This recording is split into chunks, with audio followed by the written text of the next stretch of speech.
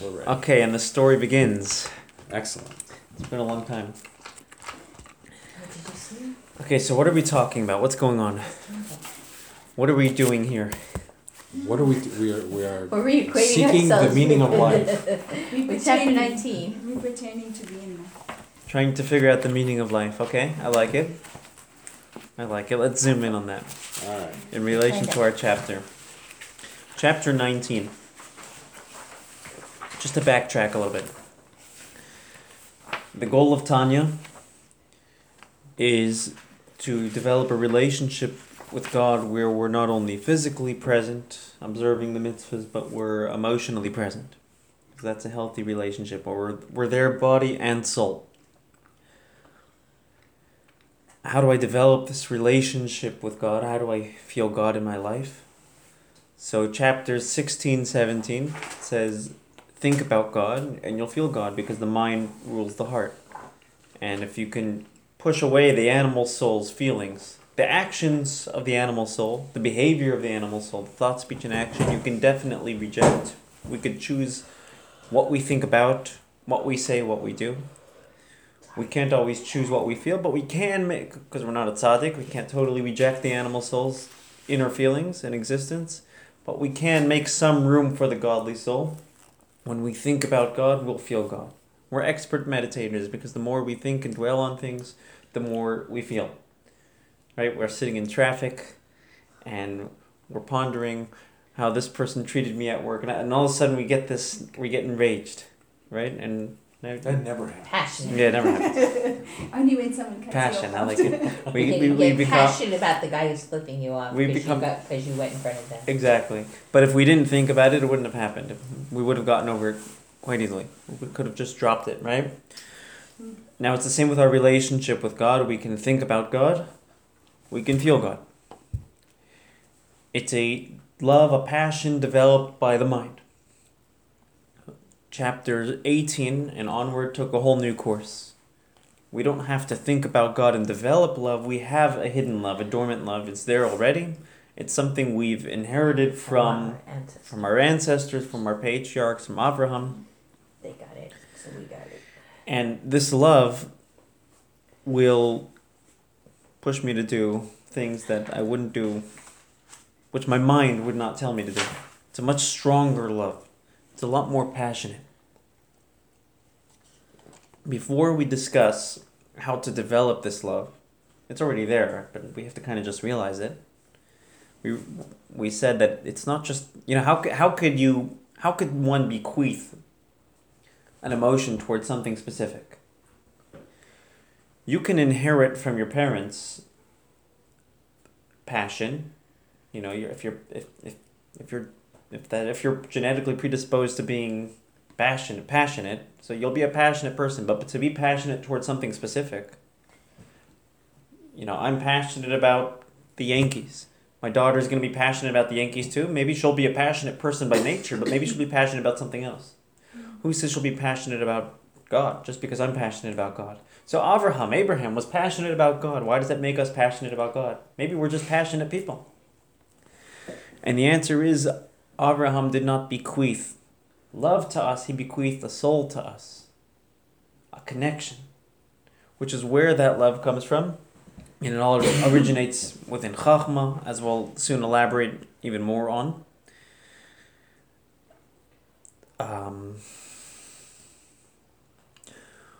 What does this love feel like? That's kind of where we're at in this chapter. What is it like to experience this love? Anyone? It's fulfilling. It's fulfilling, okay. It's inspiring. Inspiring, okay. Sense of purpose, maybe. Purpose. It's not very tangible. Not very tangible. We gotta really believe it, since you can't hold it or touch it or see it. Okay. So I guess that's kind of the goal here. How do we make this tangible? But before... So repeat what you just said. I said it's not very tangible because you can't hold it or touch it or see it. You have it's exclusively emotional. Okay, so very good. So the goal of Tanya, and particularly these upcoming chapters is to make this love tangible. But before we make this love tangible, we have to know what we're trying to make tangible. What is this love? And he gives an analogy. The candle, right? The flame.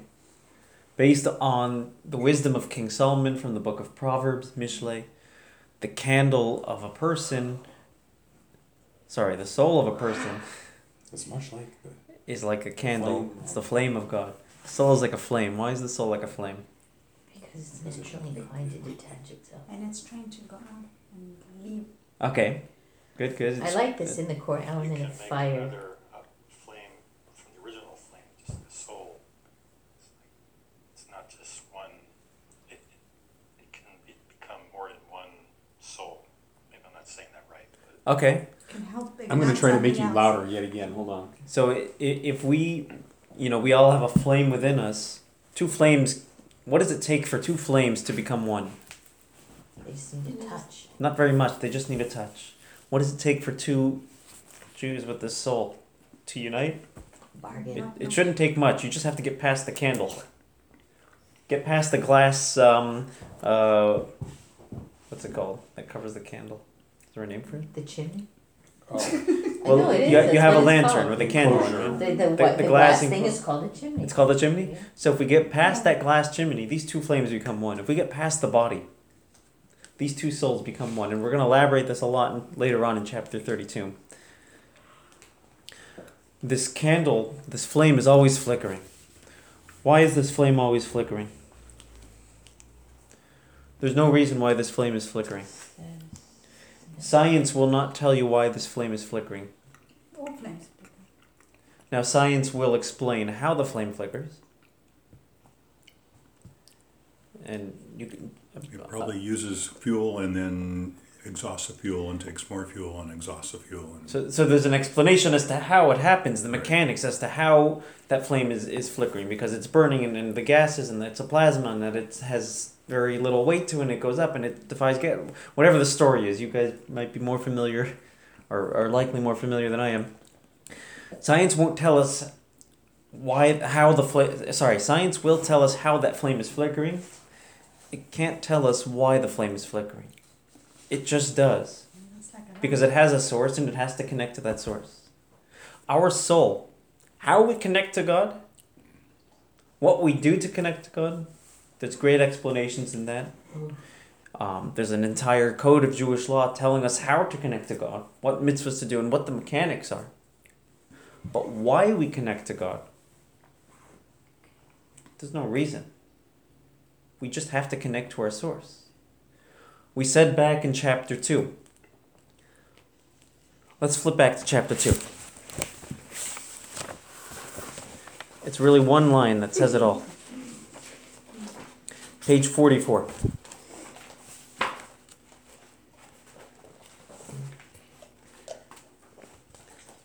Chapter 1 introduced the two souls, or the fact that we have two souls. It discussed the animal soul. And then chapter 2, he introduces the godly soul. And the first bold line, the second soul of the Israelites, so-called the divine soul, is a piece of God above, literally. It's literally a piece of God. It's going to have to connect back to its source. It just does. That's just what it has to do. But it says if it connects back to its identity gets lost. So it comes with a price, right? Connecting back to our source comes with a price. What's the price? We lose Or our consequence, I should say. You lose your identity. You lose your identity. That's okay because you don't need it by that time. If you connect to the source. You've given it up. I like that. If you're connected to your source, you don't need your own identity. But then You're you're pretty. actually so cool. Yeah. You're bigger than that. Yeah. You become bigger than that. And this is actually alluded to in the words of Tanya. Let's jump to page. We're not going to jump to Sure. page. We're going to go to page 221. So yeah. That's where we are, yeah, pretty much. So we'll read the analogy, and then we'll read in Hebrew we say the nimshal, the referent, if you will. There's the analogy, and then there's what you're analyzing.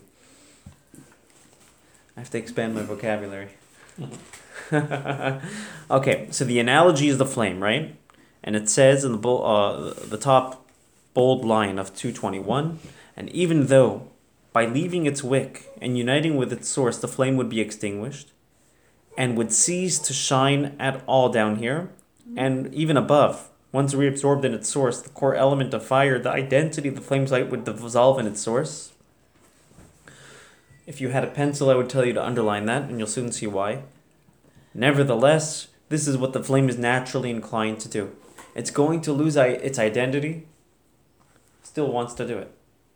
And there's no explanation as to why it wants to do it. There's only explanations as to how it does it, right? Now, let's jump down to the next bold section. In the same way, a person's soul, as well as the other parts of the soul, naturally yearn, which we'll get to soon, naturally yearn and desire to be separated from the body, so as to attach themselves with the root source of God. May He be blessed. I'm going to jump down to the next bold section, the last paragraph. Now, and we're going to do some comparing here. Even though by departing from the body and being reabsorbed in the source, the soul powers would become null and void, and would completely lose its identity there like the flame, but then he adds something. Nothing would remain of its original character and substance. So when it comes to the flame losing its identity, let's jump back on the top of the page. Towards the bottom of that paragraph, of the first bold paragraph, when the flame loses its identity, all it says is the identity would dissolve in its source, it loses its source. When the soul loses its identity, it says something else. It loses its identity, but he adds something. It doesn't just lose its identity. And would remain of its... Nothing would remain of its original character and substance. Why doesn't he say that by the flame as well? Because there's a hope of coming back.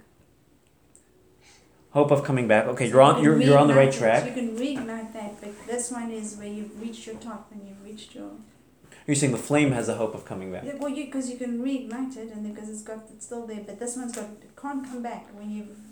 That's not Let me spell. Let me clarify. When it comes to the flame, it loses its identity. That's in essence what it says. Yeah. And he says similarly, when it comes to the soul, it loses its identity and its original character and its original characteristics, and implying that there's new characteristics.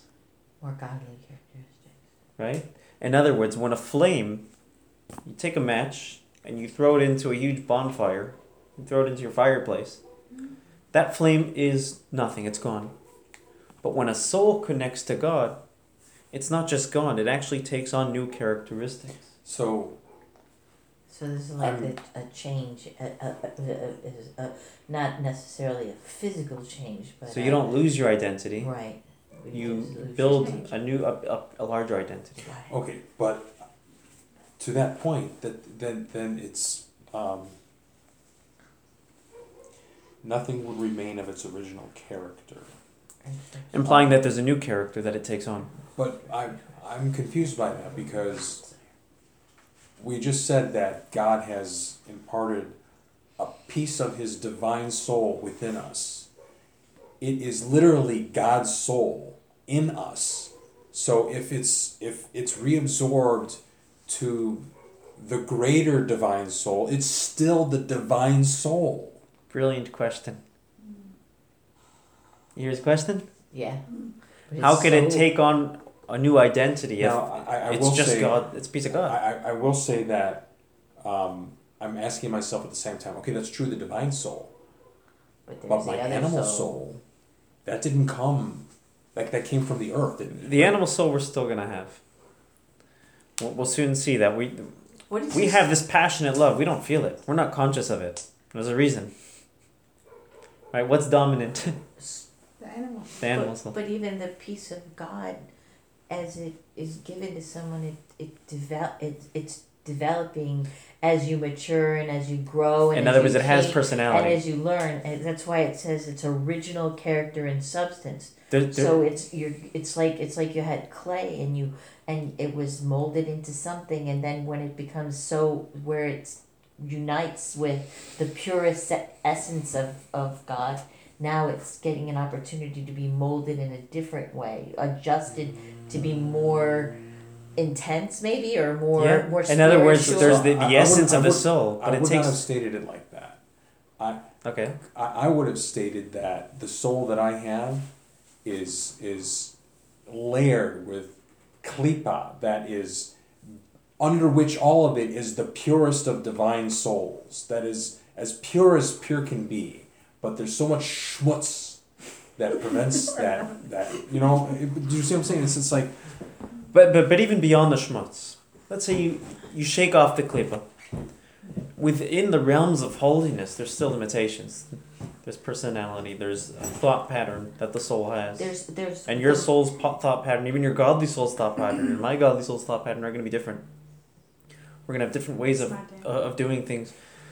At the end of the day, the soul is a piece of God. It takes on personality. It takes on independence. It does develop. It's my dad calling.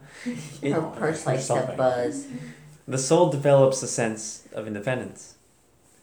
Survival. And there's in Kabbalah talks about extensively about, and we'll get to it at some point in Tanya. And we touched upon it actually in chapter 18. There's the four worlds. You remember reading about the four worlds in chapter 18? Each world takes on a deeper level of independence, where it becomes created, it becomes formulated, it becomes active. Bria, Yitziras, it's different levels where the soul takes on different levels of independence. But when it finally returns home, when we finally get to this realization, wait a minute, I need to connect to my source. So now my own independent passion, even if it's a godly passion, but it's independent, it lets go of that, but it doesn't lose its identity, it develops a deeper sense of identity, being part of something bigger.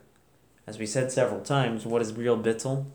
Bittel's translated as nullification, but how do we translate bittul? a little bit.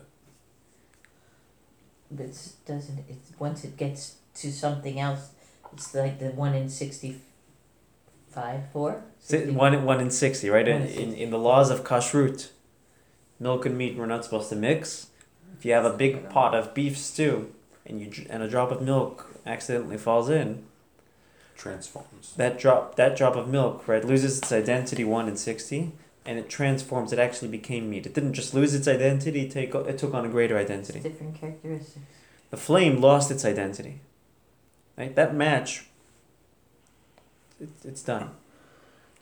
But that drop of milk has a new, stronger sense of identity, and similarly, the godly soul doesn't just lose its identity. It seemed to say here that it does lose its identity.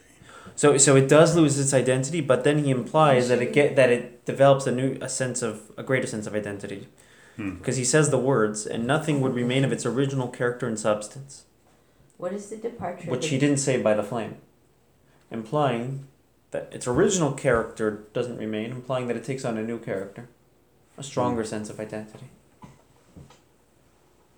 This is right before the soul would completely lose its identity there. Yeah. And then through doing that, develop a bigger sense of identity. So just like that drop of milk, it loses its identity as milk, but becomes part of what the bigger pot is, becomes the meat. So it does lose its identity, To become something. but to become something bigger. And the reason why this is so important is because we don't want this book to scare us away. Wait a minute, I'm going to become passionate and fall in love with God, and I'm going to lose my personality. It's a cult. It's a cult. Yeah. And is this one that somebody's still alive? Because it sounds like it's just like... It's no. This is an in-body experience. This is not a out-of-body. Very good because question. the flicker, and then it's gone, and it's not connected, and it's then your soul's left. Well, and it's like, and then it goes to a bigger okay. So field. when it comes to the flame, it's literal. Yes, you know, it's that's- really. you don't But when it talk comes to the about- body, it's not actually a flame. It's like a flame. What does this last sentence mean? I don't understand it. Nevertheless. This is its natural will and desire. Good. What does that mean? So okay, we're gonna get to that in 1 second. Before we get to that, is this idea clear? Idea that bittul and becoming part of God doesn't mean that we're losing ourselves. it means we're becoming a bigger sense of selves. So a practical. So your old self will be bitter. So a practical example. Yeah. You have somebody who has a great, cheerful personality, funny guy. And one of those guys that just gets people to laugh. And he wasn't necessarily so involved in Judaism, didn't grow up with it, but he became inspired. And all of a sudden, he became really ultra religious. And now he's not talking to anybody because he's focused and he's serious. He destroyed his identity. But if you have that same person who became inspired by Judaism, and now it's not a cult, he didn't become brainwashing, you're not allowed to think, he's an engaging, exciting person. But it's just a different part of him that's being expressed as a Jew. So now he's just an excited, passionate Jew. So he didn't lose his identity only. He lost one identity, but he took on a greater sense of identity. Manis Friedman says that he used to run a girls' a seminary for girls, for young women that did not have a formal Jewish education. He ran this school, maybe he still does, in Minnesota. And, it's girls that are interested, didn't grow up with a Jewish education and are interested. And their parents are often not interested. And he'll get calls from parents, "What did you do to my daughter?" He says, "What do you mean?" He says, "Well, she's lighting Shabbos candles now, and she won't eat in my kitchen, and she won't..." Says, "So what do you want from me?" "Well, so this is because of you." He says, "Wait a minute, are you Jewish?" He says, "Yeah." "Who gave birth to her?" "I did." "Okay, that's your fault." Why are you blaming me that she's Jewish? She's just behaving who you birthed her to be. What do you want from me? But then he says, but okay? No, you don't have to apologize. if they had a sense of humor and they lost it because of this, the parents are right. Because Judaism is not supposed to destroy us. We're supposed to lose our identity but develop a larger sense of identity. Become bigger. In other words, our personalities must express our soul, not conceal them. The point isn't drop the personality, you have something deeper. The point is get to that deeper part of you and express it within the personality. And actually he alludes to that in our chapter. Where are we? 221. Middle paragraph. 221, middle paragraph, he says in the same way, right? He gave the analogy of the soul, of the flame connecting to its source, losing its identity. In our case, developing a bigger sense of identity. He says, in the same way, a person's higher soul power, the neshama, as well as the lower soul powers, ruach and nefesh, naturally yearn to desire and be separated from the body and leave it, and to attach themselves with the root and to become part of God, absorbed within God. It's not just the nefesh, it's not just the neshama, but it's all levels of the soul. There are 5 levels of the soul. There are 3 conscious levels of the soul. The neshama, the ruach, and the nefesh. What do those mean? Does anybody remember from chapter 2? Pop quiz? I didn't sign up for a pop quiz, sorry. Okay, we'll review. Let's jump back to page 49. We'll quickly review what those parts of the soul are and how that relates to what we're saying here. Page 49, the second to last bold paragraph. For as we know, you guys see it? Yep. For as we know, every soul contains 3 layers. There's the nefesh, which is body intelligence, which is basically the part of my soul that motivates behavior. There's the ruach, emotional intelligence, part of my soul that feels. And there's the neshama, there's the self-conscious, the intellectual, intelligence, our brains. So that's the nefesh, ruach, and neshama. The nefesh, ruach, neshama means my behavior, my emotions, and my thought patterns, the way I think. There's also 2 other levels of the soul, which are subconscious, the will and the essence, which we're kind of touching upon now. But what we're saying is that the essence will express itself consciously.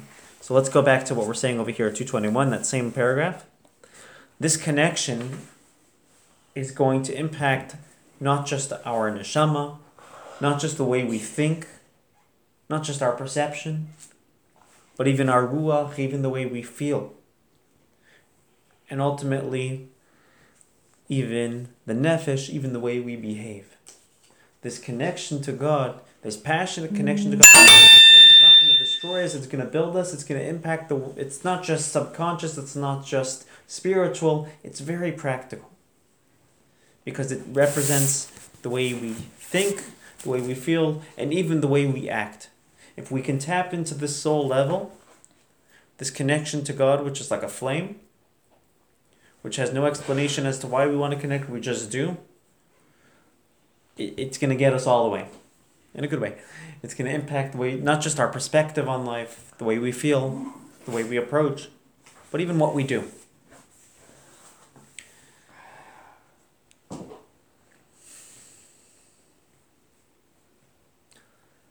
Any questions? Objections? Oh, you want to take this outside? No objections. We need a good fight. Makes it more interesting. If you're asking us to learn something, you're asking the wrong people. Okay, so Lynn had a good question. The last line on page 221, what does that mean? Nevertheless, this connection is its natural will and desire. So what does that mean, this connection is natural? It's like in the first place, it sounded like we were losing our will. Like we were becoming part of something else. And Well, what we're saying is we're developing a different will, a stronger will. Right. A stronger sense of self. Is that there's a desire there too? I don't know. Will, desire, they Yeah, parallel. they're twin brothers, Okay. I think there's stepchildren. I do have a comment because this is very abstract. What? It's very abstract. It is. It's like so abstract. It's not like real. You It's know if you want to be in touch with it, you kind of have to understand it, but it's hard to. Okay. Okay. When you took us back to 49, I looked at 50 and it says that arguing that each soul in its root is attached to God's and wisdom. Does that have anything to do with? Okay. So put that on the side for now. Put that on the back burner. I'm gonna have you put that on the back burner. You got it. I'll give you a very practical example to describe this connection. The example he gave here was the flame analogy, but in Rabbi Shalom Dovber of Lubavitch, he was the 5th Rebbe in the Chabad Rebbe dynasty. He gives an example of the parent relationship. A child's connection to their parents. What's the reason why a child connects to their parent? Or vice versa. What's the reason why a parent connects to their child? Love. Love, okay. What's the reason? There better not be one, right? The child is a piece of them. The child's a piece of them. Other than that, there better not be a reason. They're cute. Okay, so if they weren't cute, put them on the street, right?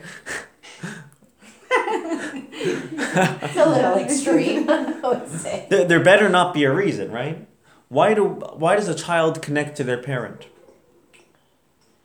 Out of respect. What does it need for What they sense supply. of safety? And There is sense of security safety, and- but you have children that connect to parents even in the most dysfunctional relationships, They do. right? Why? Because There's- everybody wants to be connected. It's Because just a natural inclination to Good, want to there's be just- connected. Exactly. There's just no reason. As soon as there is a reason for the connection, you're not connecting to the person. You're connecting to the reason.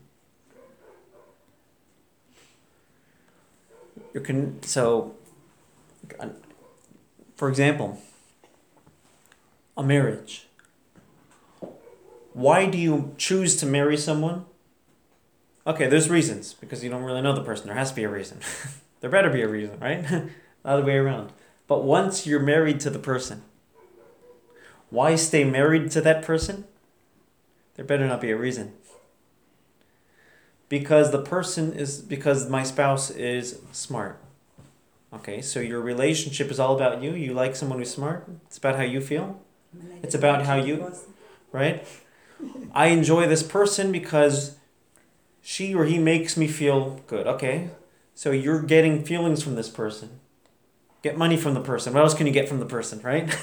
As soon as there's reasons, it doesn't center around the relationship. It centers around What can I get out of this? ourselves. And it's often very subtly, not as extreme as I want money from this person. That's why I'm married to her. But often a little bit more subtle. And it's not necessarily that unhealthy. It's very natural. I'm married to this person, right? Our feelings keep us going. But over here, our relationship with God is not just a feeling. It's not just a reason. It's like the parent relationship. And it's like a healthy spouse relationship once they're married. Why stay married? Because you're married. Because you're connected. Because you're one. Why connect to God? Over here, we're not answering why you should connect to God. What we're saying is you have a reason, you have a will to connect to God, and there's no reason to it. Just like the flame. Science will only explain how you connect, it won't explain why. There's how you connect to God. Why? As soon as I put a why to it, I killed it. It's not the same. It's just not the same. And by the way, this idea is illustrated in this week's Torah portion. This week's Torah portion opens up, the portion is Lech Lecha. God tells Abraham, go forth and get out of here. Go where you're told. I'm going to bless you, make you into a great nation. You're going to be a powerful nation. You're going to have an incredible land, the land of Israel. He's giving him all these rewards. What did Abraham do to deserve this? You just believe in it. What did he do, right? Right Now- place at the right time. But that's bottom line, because you do have you have all the midrashim and you have the Talmud where it discusses Abraham starting to believe in God when he was 3, rejecting idolatry, risking his life to reject idolatry, and to really he discovered God. He discovered monotheism on his own, but the Torah doesn't make any mention of it. It just says go forth. God says I'm choosing you, but not because of what you did. It's Just what you will. because you're the one. God chose us because we're the ones. There's no reason. There's no reason why we want to connect to God either. It's just is. It was so interesting because they said something about the sun is not God because the sun goes down in the night, and the moon is not God because it disappeared. And then it's like, yeah, I don't know, I was reading this children's book. It was awesome. Eventually, he came to a logical conclusion. That it must be a higher force because it's permanent.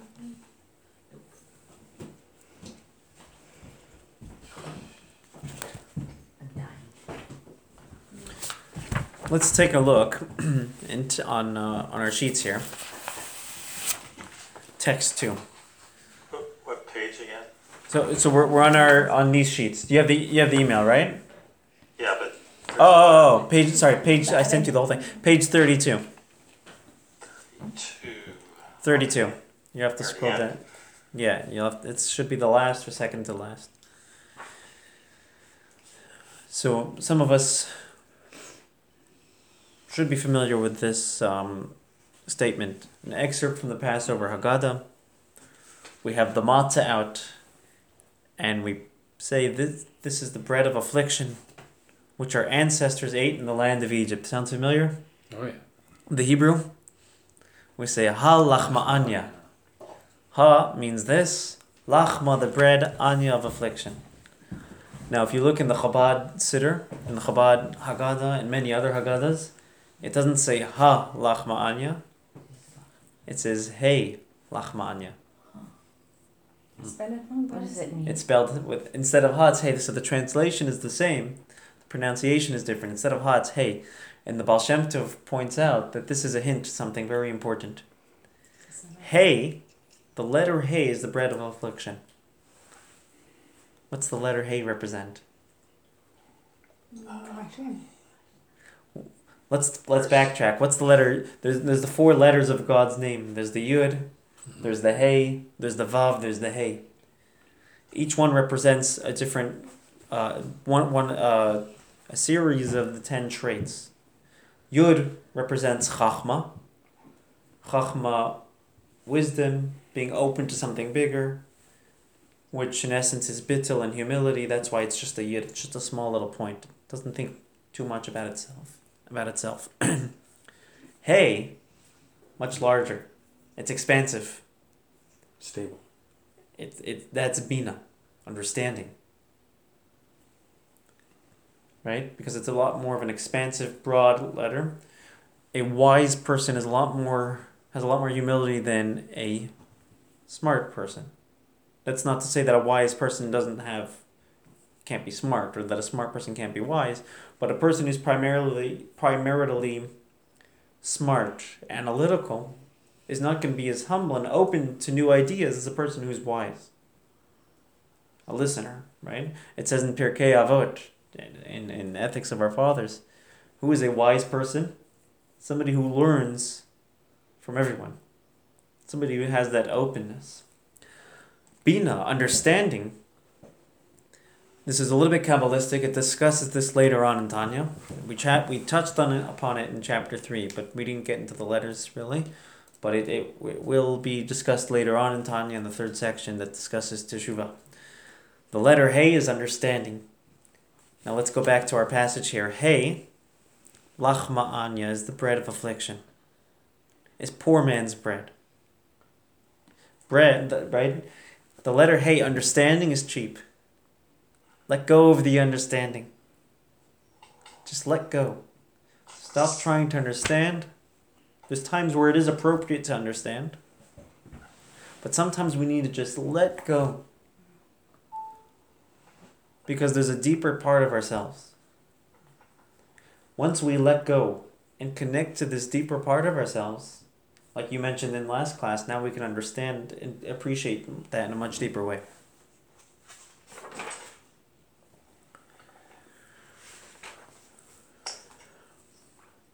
Is it a little bit more clear?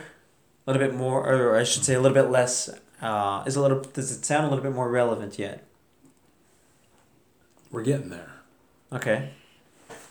That's a really nice way to put it. I'm more confused than I was before. Okay. I think I'm just tired. Let's. Is there anything specific that's confusing? Just foggy. Okay. It'll get clearer as we go. When it becomes more practical, it becomes clearer. This That's is very right. abstract. Okay. I It's get you. It's like, seriously, like, there's a lot, and it's complicated. Okay, and so it's, to put and it's it, there, and it's real, and it's relevant, and it's. But there's so many corners and there's so much. if we could put it in one line, Yeah. your relationship to God is not how well you understand Him. Mhm. It's just who you are. So basically, you don't have to worry about this. You've got to let go and be open. Correct. When Because I'm not otherwise- feeling God, Yes. we'll discuss how to access this, but sometimes it's just letting go and allowing ourselves to feel. Because he's there, and there's no demands or no reason why or no. Which is why He told Avraham. He chose Avraham, Because there's no reason why. but no reason. It didn't mention anything that Avraham did. He says, "I'm going to reward you," but it didn't say what he did to deserve that reward, and he did things. Avraham was very strong in his faith. Avraham had great self-sacrifice for belief in God, but that's not why God chose him. God says, "That's not why I want you. I want you because of you, not because of what you do." So like Unconditional. love. And now, so God says to us, "I want you because of you, not because of what you do." And that's why we do. In other words, what makes me Jewish is not my behavior. It's the fact that you're Jewish. I'm just Jewish, and that's why I have certain behaviors that I try to adapt in line with my inner identity. Is this not a product of reasoning and logic? Oh, so he calls this nature. This is the nature. Sorry, where are you? The same paragraph. Okay, perfect. This is the nature of every Jew. What does that mean? Question. Yes. So this light that was given to Abraham, that is flickering and there and making a connection, is this being passed on to everyone? And now we're talking about Abraham, but we're actually talking about everyone else. Yes. And that's why you keep on going back to Abraham. Yes. Exactly. But So Abraham's just initially it was called Adam. right? Was called Adam. Yeah, that's what it said. Well, first Right? Adam. Didn't it say that? It does refer to Adam, but in the Yeah. sense of all All Jews. all Jews. The word Adam literally translates as person. Person. Oh. I have a child named that. I didn't even know Okay, so that. I'm kind of appreciating Abraham. You know, new perspective. New context. Man, I already enjoy him, but I'll enjoy Yeah? him. So I have no we, idea. we have a will to connect. I didn't Now, the challenge with this, the reason why this is so challenging is because we're learning something about ourselves, and the reaction should be, hey, if I'm learning this about myself, I should be very familiar with it. So why is it so hard? Right? I'm learning something about myself that I don't know. It's just a very weird thing. But in other words, I haven't experienced this before. And if I have, it doesn't happen very often. I wonder if I'm blocking Javi's car. We'll find out. I guess we'll find out very soon. She's trying to sneak out, it's her fault. I It's would have really parked cute. in front of the driveway. Is she coming What back? am I missing? Javi just escaped, and yeah. Should we take an intermission? So we're just checking if a car's blocked in No, the she can driveway. get out. If she You're in doesn't front of hear the other crunch. I kind of like. She sees me. You know, I'm good. Okay, should we put this on pause for a second? Yeah. You keep going, keep going. Okay. So we're learning something about ourselves that we haven't necessarily experienced. So we might be a little bit cynical here. Yeah, that would be a good word for it. Ooh. He's moving. I think it's time for a valet. This class is getting too popular. Yeah. Or just have more remote No, we just need to viewers? get that other car out of the driveway. So you have a little more room. How's she feeling, by the way? She's doing much better. Thank God. She looks great. Okay, you know, while he's parking, I'm gonna run to the bathroom. She went down. She went down. Keep our listeners on the recording busy.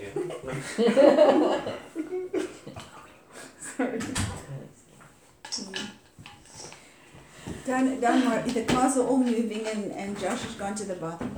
Yeah, I got that. We're keeping you in the loop here. Thank you. Maybe some TMI. I'll tell you some more information. We lost both Zimmermans. Yeah, but he had to call him nature. It's the connection. I didn't even know that was his last name.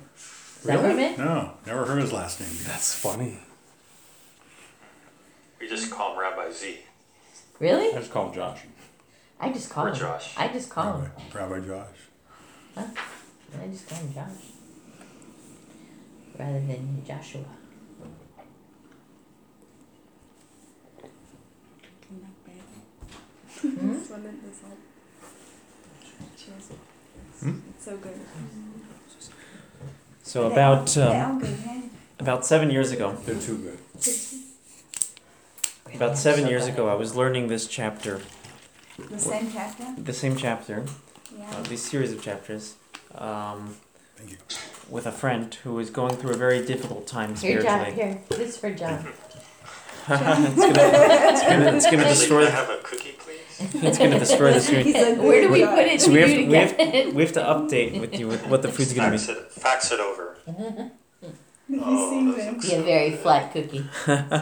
I'll choose one for you. They're all the same, but I'll choose one. A good one. We're gonna all eat an extra cookie in your name, your honor. Thank So, you. so about 7 years ago, I was learning this chapter with a friend. He was going through a difficult time spiritually, trying to figure himself out. And I thought it would be an appropriate chapter, and he had a hard time with it. You're telling me I want to connect to God. Who are you to tell me what I want? I'm telling you I don't want to connect to God. See, but I guess this is where I kind of like say, some things are beyond our control. Like, I can't help it that I have a piece of God in me, nor can I help the fact that that piece of God wants to connect to Hashem himself. I can't help any of that. The only thing we can do is become conscious of it. Right. Is to what? To become conscious of it. Yeah. So the fact that your friend says he doesn't want to, doesn't matter what he wants. It's there. Huh? It doesn't matter if he wants it, it's Right, there. it doesn't matter. He Exactly. doesn't have a choice. And- Exactly. And So- But if he doesn't realize and it's there, I- his life's going to be what we do sort of here- meaningless, Well, possibly.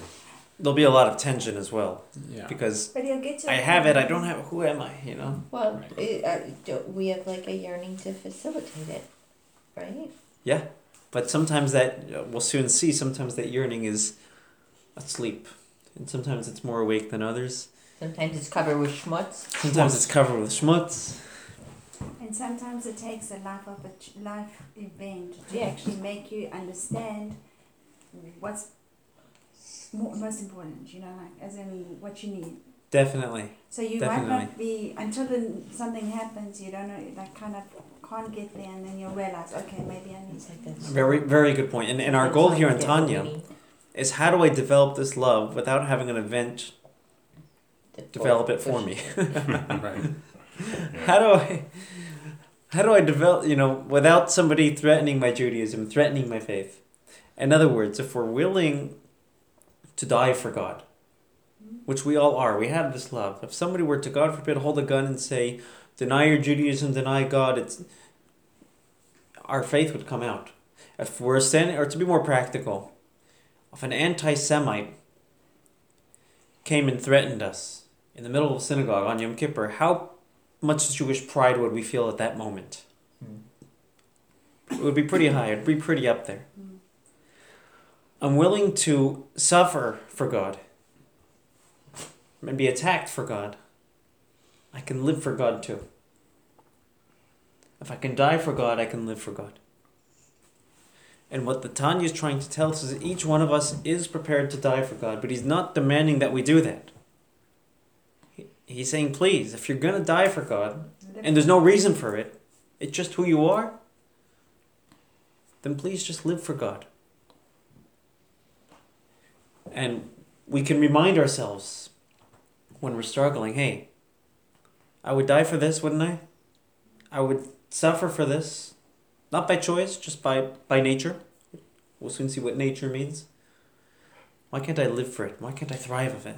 Off of it? I'm not sure who said it, but I think it was the perfect description. It's just like recognizing, until you recognize that that's truly who you are. You know, you can say, "Oh, I'm born Jewish," but until you know, saying it and absorbing it and truly relating to it and accepting it and using it to make progress, I guess is how I would put it. It's like, you know, speaking personally, it's like, okay, all right, I've been Jewish for 40 years till I met Raleigh. And only after, like, I met Rabbi Raleigh did my curve go like this, right? There was some recognition at that point about I'm more than I thought I was, right? And only when you kind of crack that shell can you really begin to, like, open up and live for God, right? I mean, I was existing for God, but now I'm living for God. I like it. Right? Yeah, beautiful. What does living for God mean? I mean, for me, it means studying every day. Hmm? Thinking of God in the context of your everyday life. Absolutely. Yeah. I mean, that's a part of it, but it's also, like Thought, you're saying, speech, that, and action. but I mean, there's living for God means being present in that relationship. How to be present in that relationship? We have, you know, physically present in that relationship, observing the mitzvahs, studying Torah. I mean, there's 613 goes opportunities to live for God. There's a lot of opportunity. And this connection that you're describing, that we often aren't aware about ourselves, and we learn about it, we're like, is it really there? You know, like we said last time, Rabbi Levi Yitzchak of Barditchev, He was a contemporary of the Alter Rebbe. They were close buddies. They were also, their grandchildren married each other. So they became family. And he used to say, he said about the Tanya, how did such a large God fit in such a small book? But another line that he said, he used to say, God, you made life so confusing. You made life so difficult. Our struggles, our lusts, our personal self-centered desires and pleasures are right in front of our faces. And God is in a book. See, it's funny when you said that, because I was thinking Could to have done it the other myself, way around. because when he said that, I was thinking to myself, well, he already knew that answer. He already knew that answer why God could live in this book, right? Because I think it was in an earlier chapter. God is so infinite that he can make himself finite too, right? Yeah. Yeah. And Wow, we, that's and pretty deep. That's good. That's, yeah, I like that. definitely. It's in his book somewhere. I don't know if it's. Oh, well, you could have It's there. It's there. We'll get there. Oh, we're not there yet. Okay, I No, remember. no, you got it. I have Alright. to tell you something very funny. So the first time I even heard about Tanya, I heard from her, and then she said something like, "This book was written for people who weren't really intelligent, and it's for everyone. That's how come we can learn it. Because what were the intelligent people doing? I mean, what are they learning? Because this is so complicated, and it's like." The way I've heard it is they call Tanya. Tanya was always referred to as the Bible, so to speak, of Hasidus, the Torah of Hasidus, the Chumash, and the reason is because everybody studies the Torah, the text of the Torah. Yeah. You know, Chavi's teaching second grade, first grade. They're studying the stories in the Torah, and the greatest of scholars are also studying the Chumash, the Torah. And there's so much layers to the understanding. Same thing with the Tanya. You have simple people studying and relating to the Tanya, and you have much more intellectual people studying Tanya, and everybody in between. And it has a message for everybody that's not perfect. Anybody near or far from perfect. So to address your comment though, it's like, okay, I used a different book, but I studied Tanya once before, Yeah. and we're doing it now, and You're this will doing not new stuff. this will not be my last time through it either. I mean, Yeah. you study it you Every book year. Cycle? you know, cover to There's a cover yearly cycle. yearly, right? I'm not And every up time to you that. go through it, you learn new stuff. I But know that's just the preparing for point. this It's class, like, you know- there's things I've never even noticed before, and I've been learning Tanya since I was about 15. I'm 27 now, so about, who can do the math? No, John. 13 years.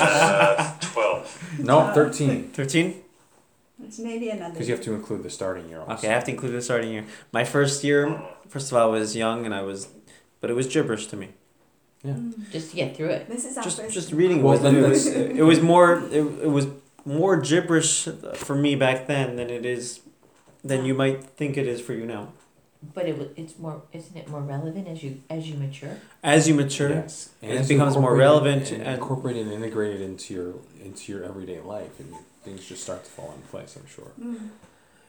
So if you have the electronic version of this, can you just touch like Kochma and it will, Explain it. and the translation will come up? Because I keep looking back and I keep getting on my phone. What does that word mean? What does that word mean? And then but 2 paragraphs later, I can't remember what it means again. So when we started this, that's a good idea. That's a when good we app. started this Is there an app at for the beginning Tanya? of chapter 1 or something, one of us had the electronic version, right? David Evensky was joining us in the beginning. It's on Kindle. It is. Okay. Or but I don't know that you can touch. I need a glossary or a There- dictionary of terms or something. Uh, or I should be making a list. There for might be this. one. There might be one I here. didn't see it. The back. I was looking to see if it had a happy Oh, ending. you're looking to Oh. see. Happy ending. There is a glossary. Yeah, Look at that. And went ahead. You got a glossary. you have it There's here. a glossary. Chachma. Oh, Yeah, there's a but- glossary. Just read What all page is that All on? the Very glossary. beginning? There's No, a no, very end. glossary. 679, 600 680. and something. The one. 680, 679. Yeah, there's a glossary in the back. Oh, Asking you There shall you receive. go. Wow. See, then you shall find, right? it's all become clear. So he refers to this connection, which has no explanation to it, as nature. Because what does nature mean? He says anything that you can't explain, we'll call it nature. Right? Somebody says, I can't do that. It's not my nature. It's not my nature. Or why do you do that? It's just my nature. You're not explaining it. You're just using nature as an excuse. The excuse why we want to connect, nature. There's no explanation to it. It's epigenesis. It's just because we have a piece of God, and that's it. Our last question. You see, let's go to the next chapter. So I thought Chachma was wisdom. Openness. Wisdom. Yeah. Well, that's the. But that's what translation. wisdom is. But it's saying inquiry.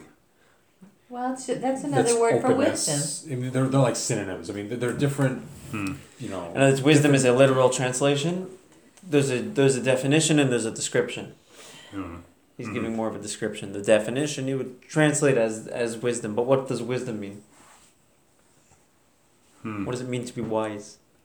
And you described that, 10, 15 minutes ago. It's, in openness, listening, And actually, so as we're saying here, this will to connect, it's because we have a soul, manifests itself within the component of chachma that we have within ourselves. Our chachma is what enables us to have this on a very conscious level, because chachma is this openness, is this bittul, is this openness, if you will, to God. Okay, how about this line? Chachma is not merely a route to holiness; it is the route to holiness. Good. It's the. Which brings us to our next Everything in the point. universe that is sacred must flow from chachma. So how do you Page know if something's 223, holy? David. How do you know if something's holy? Third paragraph down. If it has a chachma component to it.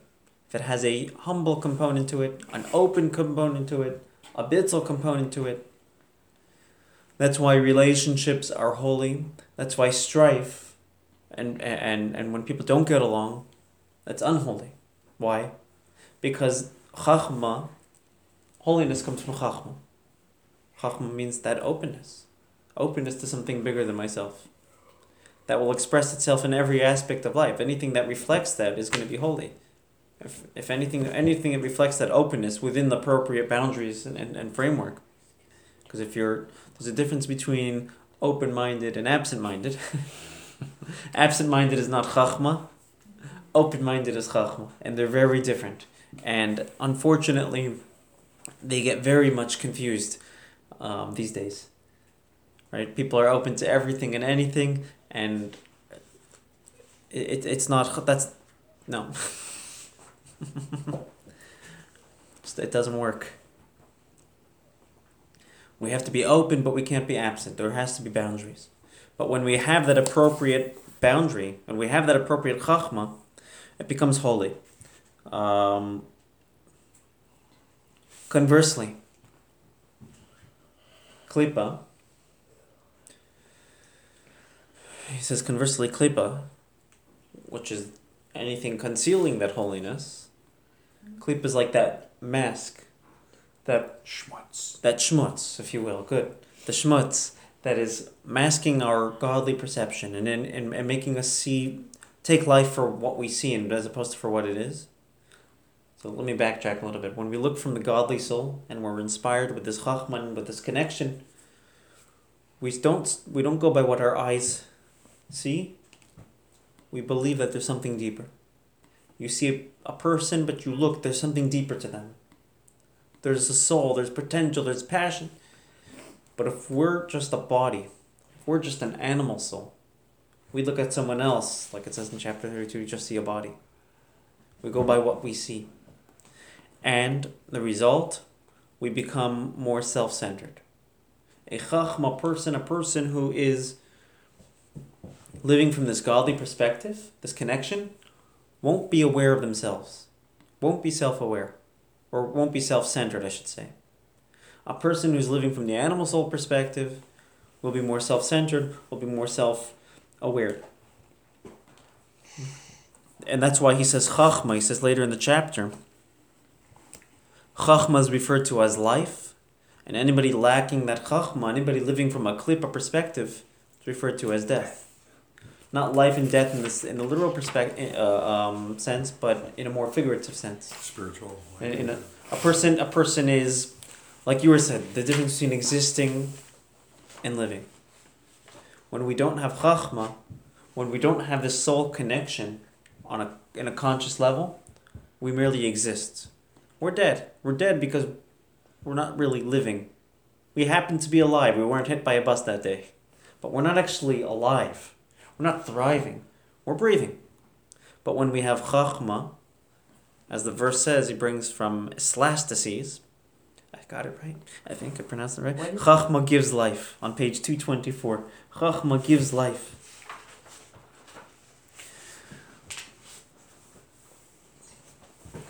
This is why Chassidim and those who really absorb Tanya are joyous. Because they're thriving. They're not just surviving. Right? Without Chachma, we're self-centered and we're in survival mode. What can I do to feel good? What can I do to get my needs met? But from the Chachma, from the soul, from the godly soul perspective, it's not what can I do to feel good, what can I do to get my needs met? What am I needed for? Let's start living. And we see this, by the way, in the Torah. Before Adam and Eve self-indulged, ate from the tree of knowledge, they were totally naked and it was totally normal. It was totally acceptable. Why? Because they weren't aware of their bodies. They were connected. They were connected. They weren't aware of their bodies. They were wisdom. They weren't just they weren't just existing. They were thriving. They were alive. Once they self-indulged, became about them. Their first reaction, cover up. I'm naked. Cover up. They became self-aware. As soon as they indulged, as soon as it became about them, they became self-aware. I got to cover myself. What changed? Their self-awareness. They indulged. They became self-aware. They weren't living from that godly soul perspective anymore. And by the way, that's why Noah, right? So let's 10 generations later, the world became so self-aware, so self-centered, it became corrupt. People were stealing. People weren't respecting relationships. God said, I got to destroy this. He spares Noah and his family, destroys the world, and Noah says, we can't let this happen again. So what's the first thing he does? Gets drunk. Gets drunk. Right? The first thing he does is get drunk. Let's not be self-aware anymore. Obviously, that's not the answer. The answer is not narcotics. The answer is not drugs. The answer is not self-medication. Something our generation likes to do. We like to self-medicate when we have problems, right? I had a huge caffeine headache. I run to the store. I get my Diet Coke. I'm aware of my body. But if I could peek beyond and not be so self-aware, self-centered, I could thrive and live. But for his time, Noah was about as good as it gets. I mean, he was considered, worth stating. So, He was trying to fix a problem. It wasn't the right solution. Yeah, he just wasn't going down the right road. So Adam and Eve ate of the tree of knowledge, right? Mm-hmm. Not the tree of wisdom. Correct. Okay. Before they were living from a wisdom perspective, that openness to something bigger. And then they ate from the tree of knowledge, they became knowledgeable about themselves. That's a very interesting thing you just said. Well, and here's why. It comes out of my confusion in my head. No, but if you think about it, all right, somewhere in this chapter it talks about wisdom being different than knowledge, and how once you've left Chachman, you've entered into this state of Bina. You're constrained now, right? Wisdom, you're completely open, but now by the time you reach Bina, you're trying to get your hands around this, whatever it is you're thinking about, and right, you're sort of constrained at that point. So the tree of knowledge is an implication that they have just constrained themselves, right? And I've always known it was called the tree of knowledge, but I never thought about the implication. But now you know why. Yeah. They became knowledgeable. That's very wise of you. They became very egocentric. During the break on Yom Kippur, by the time the break of Yom Kippur comes, it's about 2 o'clock. You haven't eaten for 18 hours, I don't know, more, 19, 20 hours. You haven't drinking anything, and you're sitting there doing nothing. sitting around in shul or home or whatever it is, and Catching up. you start to notice how hungry you are and how thirsty you are and how you didn't have your coffee. And you're not allowed to sleep because You were it's not much- good. And then you were much better off when you were davening. were much better off when you're davening. Now fast Connected. forward 3-4 hours later, it's Ne'ilah. Now it's at this point 26 hours you didn't eat. You didn't drink in 26 hours. You've been praying much more. And it's the climax of Ne'ilah where we're about to say the Shema. You feel the energy in the room. Where did the hunger go? Long gone. The hunger's not there. The thirst is not there. It's replaced. It's because it's replaced. You don't care. You're not focused on how you feel. You're focused on a deeper experience. You're not focused on surviving. We become focused on the energy, on thriving, on living. Noach's solution would have been, let's numb this pain. But our solution is not let's numb the pain. Let's numb feeling ourselves. Let's go even deeper than that. Okay. There's a really interesting thing here, but how much time do we have? As much as you want. Yeah? Go We have- ahead, it's got 15 Okay. minutes. I would have Okay. been sleeping. Could we go another 5-10 minutes? Sure. Okay. Let's take a look at text 4. We did this in the past, but I think this is really important and really interesting. And really relevant to what we're discussing, and we'll tie it into our soul connection. Text 4, who's going to be a volunteer? It's on our sheets here. I can do it. Okay, or Mike beat you to it. No, okay, go ahead, Okay, John. you go for it. As a general rule, when a person's body is healthy, he is not aware of his body. Lack of awareness is a sign of health. It is only when one feels their limbs, head or heart, hand or foot, that something is not right. The reason for this is because the body is vitalized and exists from the energy of the animal soul. Therefore, one should not feel the body as long as it is properly being nourished from the soul. So a healthy person, how many of us are aware of our left toe right now? Until I mentioned it, You mentioned it. right? That means you all have a healthy left toe. What if your left toe, even if it wasn't hurting, but you felt it? Something's wrong, Yeah. right? A healthy person does not feel themselves. A healthy person is not just existing. It's not just a piece of meat. But a healthy person lives on. Let's continue. Similarly, when it comes to the vitality of the godly soul, the sign of a healthy Jew is when his body, animal soul, and his portion of the world, which he is to have an impact on, do not feel as an independent existence. His whole reality is the godly soul. For example, when one eats, one feels that through eating he draws God into that activity and into the world at large. This is through making a blessing on the food. That is his motive for eating. In essence, when eating, one isn't aware of the activity as much as its purpose, namely, the blessing we recite before eating the food. Elokeinu melech haolam, our God, King of the world. So when we eat because we enjoy food, we're existing. We're feeding our existence. But if we eat because now I can make this food holy, I can make a blessing on it, I can use the energy it gives me to further serve God, I'm not living. I'm not feeding my existence, I'm feeding my life. I'm living. I'm thriving. And that's the point in our chapter here. If we can develop this soul connection that we already have, we don't even have to, it doesn't take much. It's just realizing that it's there, but it is there. We're not going to exist. We're going to live. And by the way, just one more thing. I hate to be that teacher, but one more thing. One more thing. We're going to jump to chapter 32. Ooh, wow. Okay, yeah, this is a good song. Page 363. This paradigm shift in perspective, where it's not about existing, it's not about the body, but it's living and it's the soul, is the whole purpose. This is really what the Torah is all about. The first bold paragraph, in the context of the chapter, he's talking about developing this soul connection, focus a little bit less on the body, And when you see somebody else, you'll see a soul, not the body, because you're looking from your soul's Your soul moves on into another. soul's perspective, not the body's perspective. This is the Torah's whole basis and root principle.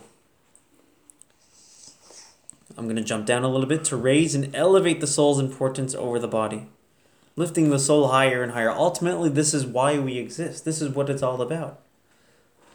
There's this animal soul, there's this klippa, there's this self-centered drive to just exist and make pleasure out of our existence. And there's this godly drive which wants to not just exist, but wants to live and contribute to life and contribute to its purpose and existence. And the whole purpose is to see from that perspective, from the godly perspective. And he says in this chapter, when you do, that's how you view someone else. You end up seeing someone else for who they are, not just how they appear. Because you can see beyond their body. You got past your own body. You got past your own self-centeredness. You could look at someone else and you could see it. So it becomes a perspective Yeah. change. Yeah, observant Jews don't do a very good job of describing why they are observant to non-observant people. Because, I mean, I grew up thinking, probably because my parents do, that observant Jews were really strange, and why would they do this? Well, Have you met Rabbi Josh? and why would they do this, and why wouldn't they live the normal life like every other American? And It's normal for and them. until I got interested and looked at what observant Jews are doing, but it was on me to go and find out what observant Jews are doing, because observant Jews, to me, don't do a very good job explaining why You're right. they're observant. We need more Chabads. We need more Chabad Need centers. more salesmen, No, you're right. You're right. more marketing. I don't know. No, it's You have to care to explain to someone who's not religious about you.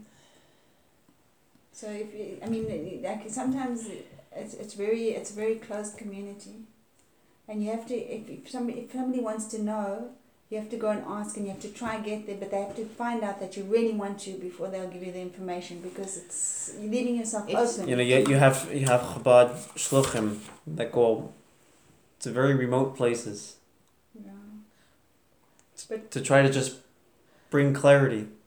I don't know, the quote that I got out of Chabad.org when I wrote a paper recently and I wrote it about shluchim, and it was they come bearing smiles and loads of kindness, and I mean the list just went on and on and on and on of all the things that they bring to the community that they are starting.